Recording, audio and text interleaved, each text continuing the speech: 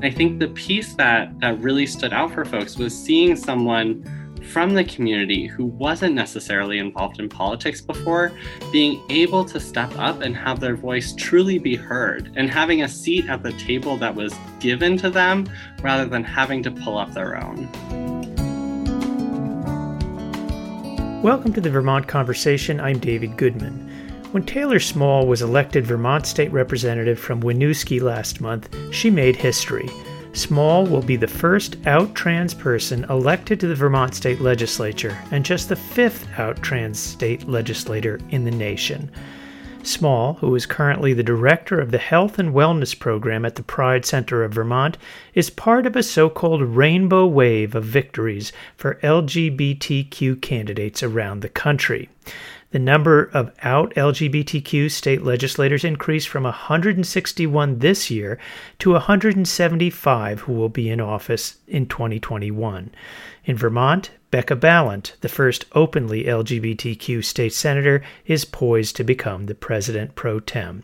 Representative-elect Taylor Small, welcome to the Vermont Conversation. Thank you so much for having me, David.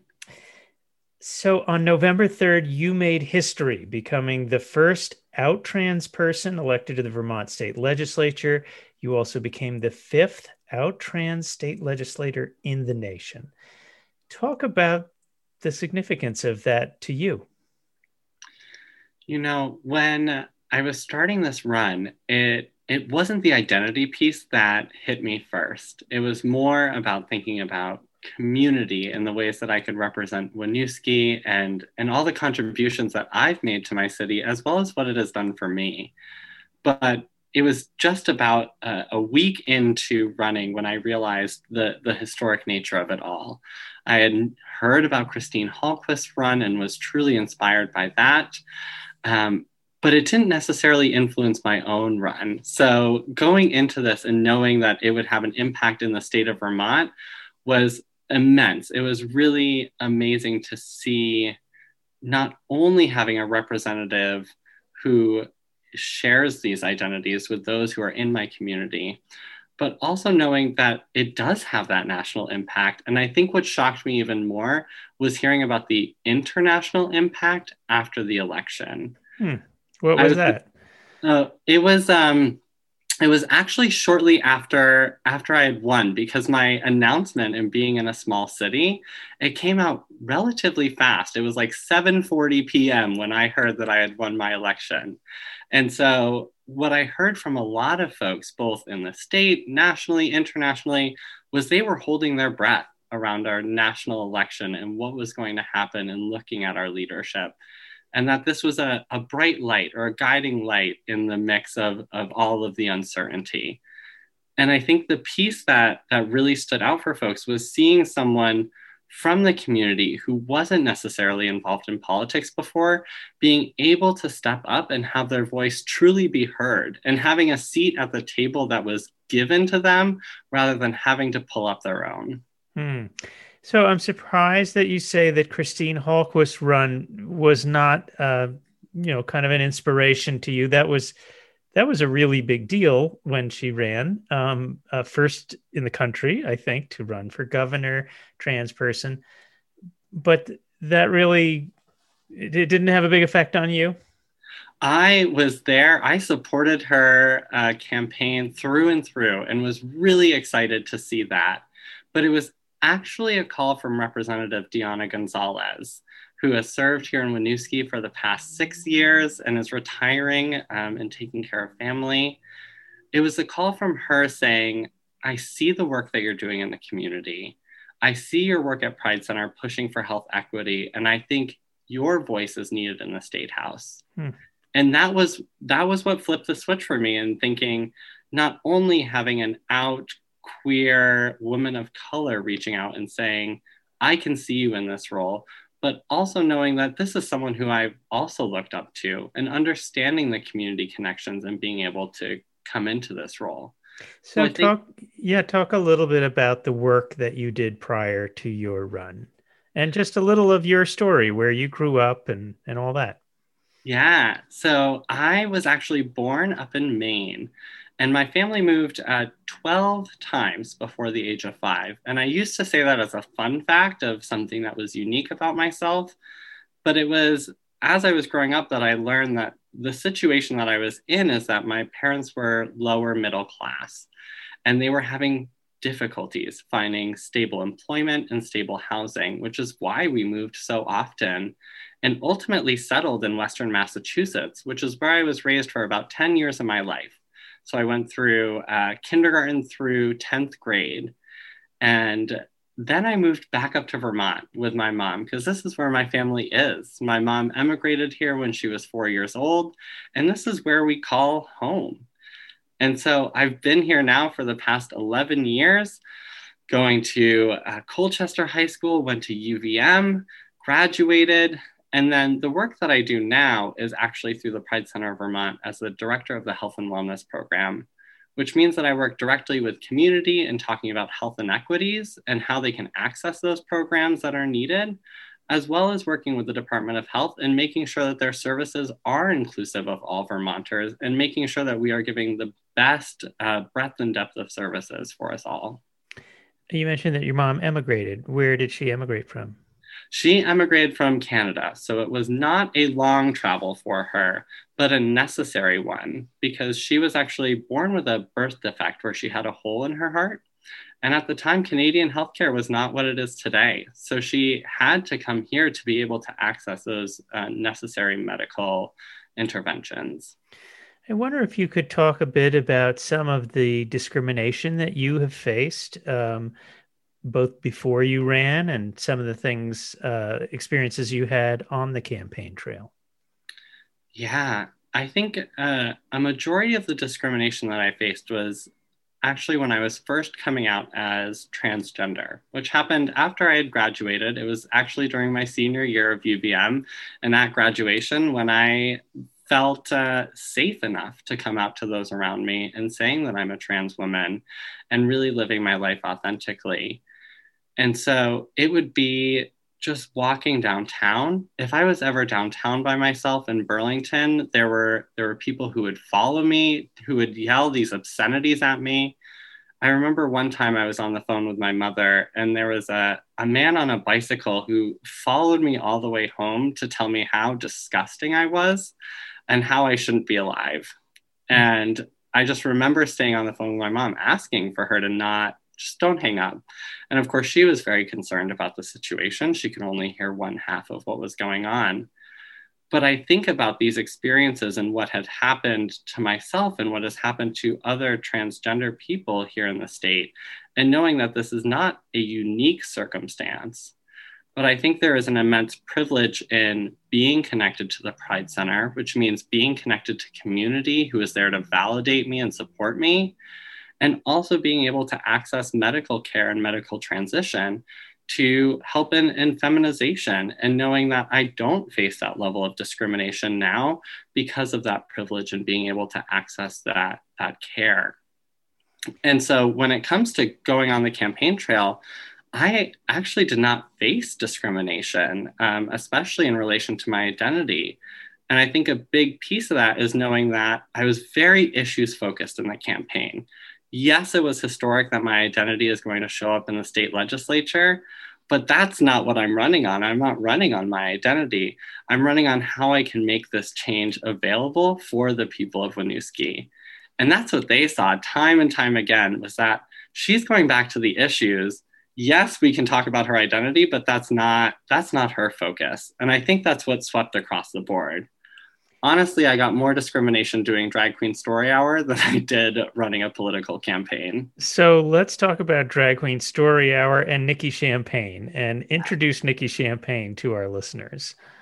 So Nikki Champagne has been my drag persona for the past, I think we're going on 7 years now. And it was actually, I started doing drag through an Outright program.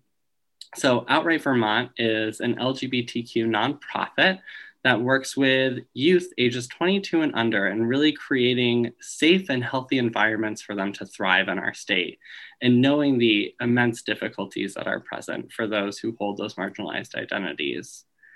And so they put on a fundraiser called Vermont Drag Idol. And I don't think they knew that it would be such a staple in the drag community when they started it. But it's an amateur drag competition that allows youth and adults to be able to try out drag for the first time. But that's the piece, is you have to be a beginner to be able to compete. And so back in 2014, I went up and I competed against 11 other competitors and I won, and I haven't looked back since. And so with drag, I've put on events where queer community can come together and find safer spaces here in Vermont to be able to dance and celebrate one's identities. And knowing that we really haven't had an LGBTQ bar or specific space available here in the state. I mean, there was one little pop-up that happened in Winooski, but it was a blink of an eye before it left. And so a lot of the time it means taking over a bar or taking over a space for the evening and making it that safer space for folks to come together. Now, let's talk about Drag Queen Story Hour. What is it and what happened? Oh my goodness, it is so simple. It is two drag queens coming into their local libraries and reading stories for an hour and then doing a craft. It's like every other story hour that happens on the weekends. I mean, not so much during the COVID times, but it just was a little more fabulous in having characters come in and doing this. And one thing that I really loved is that we made an intention behind Drag Queen Story Hour of going out to more rural libraries where folks wouldn't necessarily have open, unapologetic queer representation. And the other piece is that we did it based on community desires. So we would not go to a library that was not looking for us to come. It was always based on community members reaching out, and specifically the librarians reaching out and having us come in and host this, knowing that there was a lot of controversy because there is, for some reason, continued controversy around queer and trans identities and these very outdated notions of indoctrination of youth or these accusations of pedophilia that came time and time again. And every time we went to the libraries, what we saw were a beautiful diversity of families that were coming and having a great time. And yet online is where we got a lot of that pushback and a lot of that hate around what we were doing. But little did they know that all they were doing was giving us free promotion to be able to continue to do this and had more supporters show up each time. I think back to when we were in Montpelier and had 150 people show up for a story hour. Can you imagine? Is this story hour, who's in the audience? Is it kids? Is it adults? A mixture, it's families. And it is really, we read books that focus on inclusivity and diversity and learning across difference. It's a really beautiful time where what we're doing is promoting folks to utilize their local libraries. And I think one piece that sticks out to me is librarians time and time again saying, we've never seen this many people in our library before. Or there are families that are coming to this that we have never seen come in. And these are LGBTQ families with queer parents or trans parents or queer and trans kids who are now seeing this library as a space where they can be themselves and find literature that reflects their identities or their family structures, which is even more exciting. Now, was the protest enough did any of these get canceled? Any of the story hours? We had only one get canceled because nobody ever showed up in person to protest. And it was only up in the Northeast Kingdom where we were going to do a story hour. And because of some white supremacist threats, they actually canceled the event just in preparation. I think there was a lot of worry around that one. Will Nikki Champagne continue her drag queen life as you serve in the legislature? Well, I know that she's planning a New Year's Eve event already, but I think beyond that, the focus will still be on Drag Queen Story Hour because our chapter is very small. It's just 2 of us right now in Vermont. I'm still trying to convince our other queens to get up early on a Saturday morning to do Drag Queen Story Hour, but it's just not selling quite yet. All right. Well, if you're just joining us, we're talking with Representative-elect Taylor Small. She is the first out trans person elected to the Vermont State Legislature. Um, Taylor, in your work with the Pride Center, can you talk a little bit about the impact of the COVID pandemic on the LGBTQ community?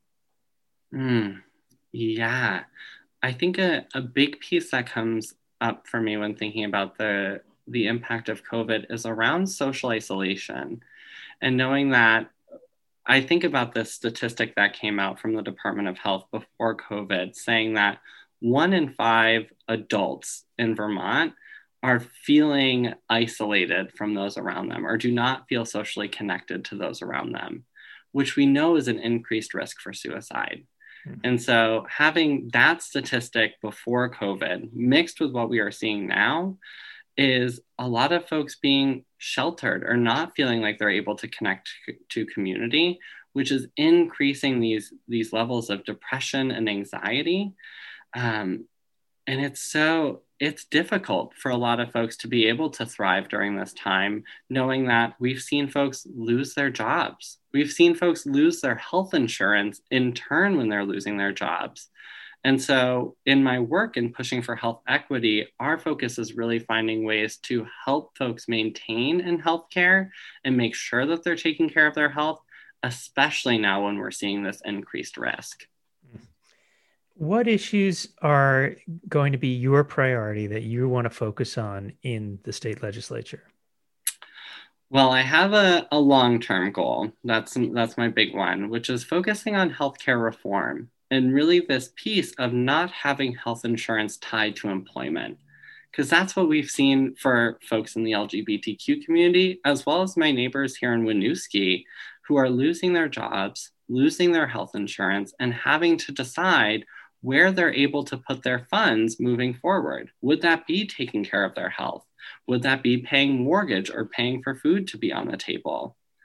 And so I think we need to look deeper as to how we can really make sure that all folks in Vermont are insured.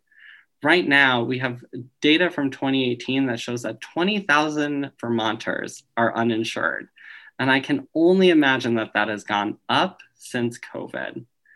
And so I know that Medicare for all or a single payer healthcare system has been tried here in the state of Vermont and has not succeeded. But I still think we need to look at creative solutions around how we can make sure that everyone is connected to health insurance, because healthcare should not be a privilege that some are able to access, but truly a right that everyone has. Where do you see the opportunity, given the experience under the Shumlin administration, which pushed it as far as any state has? What's the next stage, the next chapter of that fight? What form does it take? That is such a great question. And of course, there's going to be a lot of work going in with my colleagues on this. But coming into this role, there are two pathways that I see that we could go down. One is really looking at a public option that would be competitive to the private insurances that are available to help move us closer to the direction of a single payer system. The other is looking at the region in the Northeast and collaborating with states around us to be able to reduce the tax burden on Vermonters and really thinking about how we could spread that out. Essentially starting Medicare for all just in the Northeast and hoping that the nation follows suit. Because I do think ultimately where we need to be going on a US level is Medicare for all, because I think that's our solution in making sure that folks are able to maintain healthcare. But I know that in my role now, I'm Vermont focused, but definitely have the long-term goals in mind. What other issues are top of mind for you? Another issue that comes up for me is thinking about the charter change that we passed in our most recent election. And so there were 3 pieces to it, but one piece that really stands out to me is around all resident voting in the city of Winooski, which would allow all documented residents here in our city to be able to vote on municipal matters and who is representative in city council, mayor, and how tax funds are used here in our city. And the reason that I think that is so important is because we have such a diverse selection of folks here in the city, and knowing that we are one of the most diverse cities in northern New England. But again, I reflect back on my mother, who to this day still holds a green card and has not been able to gain citizenship because of the significant hurdles that are in place for folks to be able to do that. And so it just feels amazing to think that one day my mom could be able to vote in the city in which I am elected for. So you used the phrase all documented folks to vote. What do you mean? So will that include undocumented people? Nope, it will only include folks who are I really don't like to use this language, but some folks would say legal residents of the city.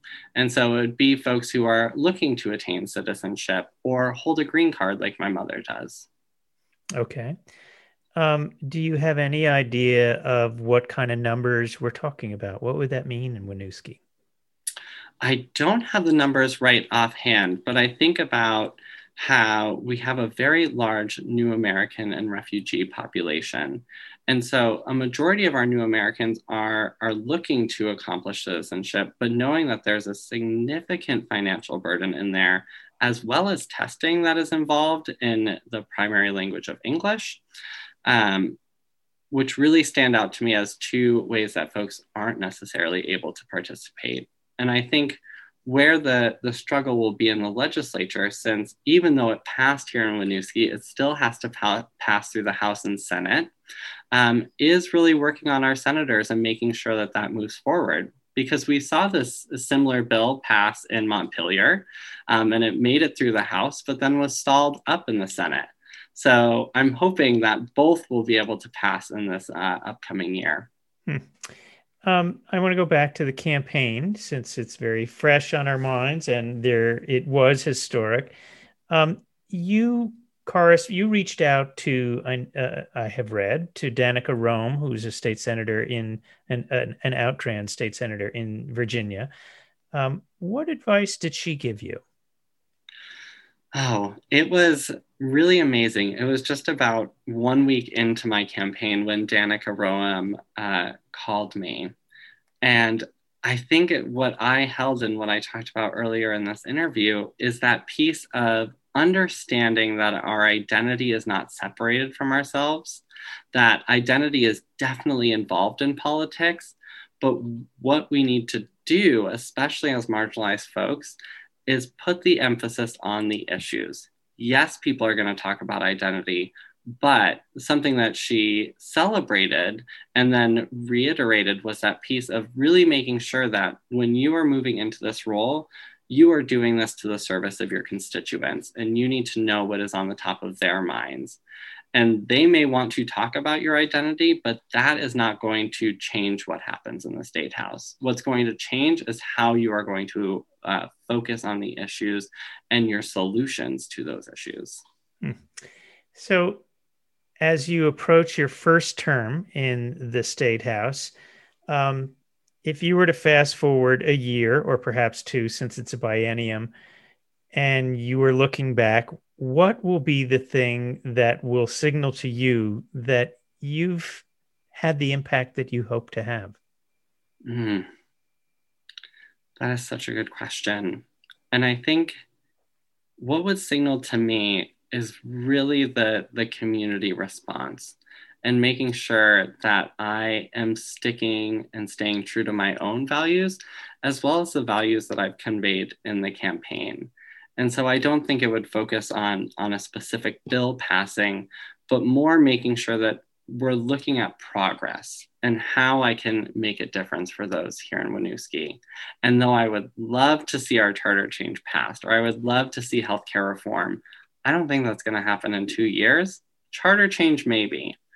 But I think it is really reflecting on how I am serving the people of Winooski and what their opinion is on the matter that will really, really show me how I'm doing. And finally, while I know you do want to focus on the issues and you don't want identity and you didn't run on identity, but you are part of a very small club, as we mentioned at the top, just 5. out state legislators, trans legislators around the country. What do you want LGBTQ people, and particularly youth, to see when they see you? I want them to see their own future, and knowing that, I think in my case, I was, again, very privileged to have a call from a community member and a leader, Representative Diana Gonzalez, in saying that I want you to step into this role. And I want this to be the call for LGBTQ youth and LGBTQ people to know that their voices have power, and that their voices and their abilities are needed in our local, state, and federal government, because that is how the change is going to happen. I've always seen myself as someone who would be boots on the ground or grassroots efforts in making that change. But I think it is so amazing to see that these seats are becoming available and that we can continue to do this. So my goal is, now that the door is open, I'm going to hold it open for those who are yet to come. Okay. Well, Representative-elect Taylor Small, I want to thank you for joining us on the Vermont Conversation this week. Thank you so much for having me.